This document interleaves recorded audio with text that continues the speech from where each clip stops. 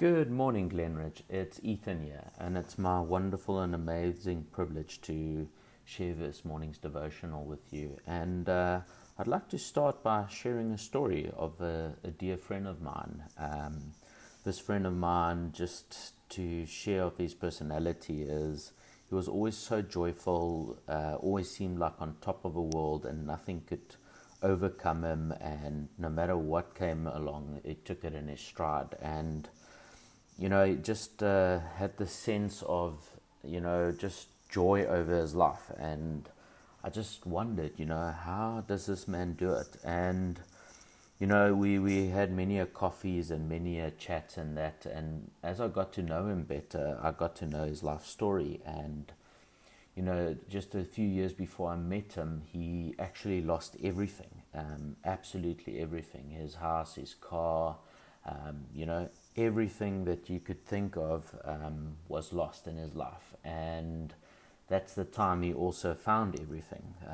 What I mean by that is he found salvation, he found the Lord, and he became a Christian. And he just absolutely got set on fire for Jesus and was walking out this journey.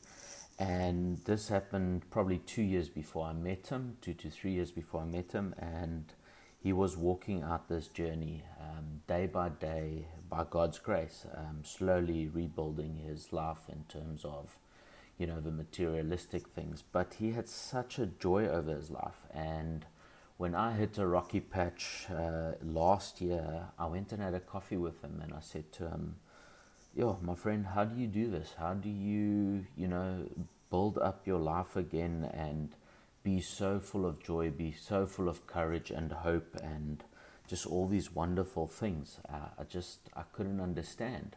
And he said to me, the biggest thing I learned when I got saved was that God is in control of everything and we have to trust Him. And the second biggest thing I learned is that I got to anchor myself in the Lord's Word. And more precisely is that I've meditated on the Psalm 103.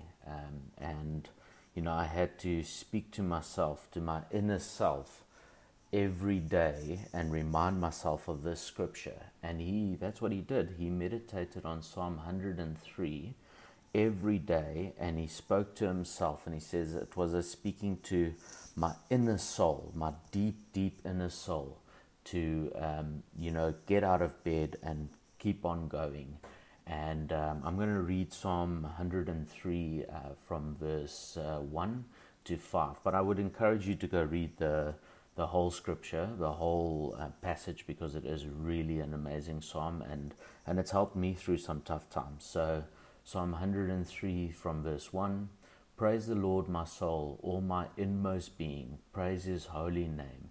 Praise the Lord, my soul, and forget not all His benefits, who forgives all my sins and heals all my diseases, who redeems your life from the pit of the crowns, and with love and compassion.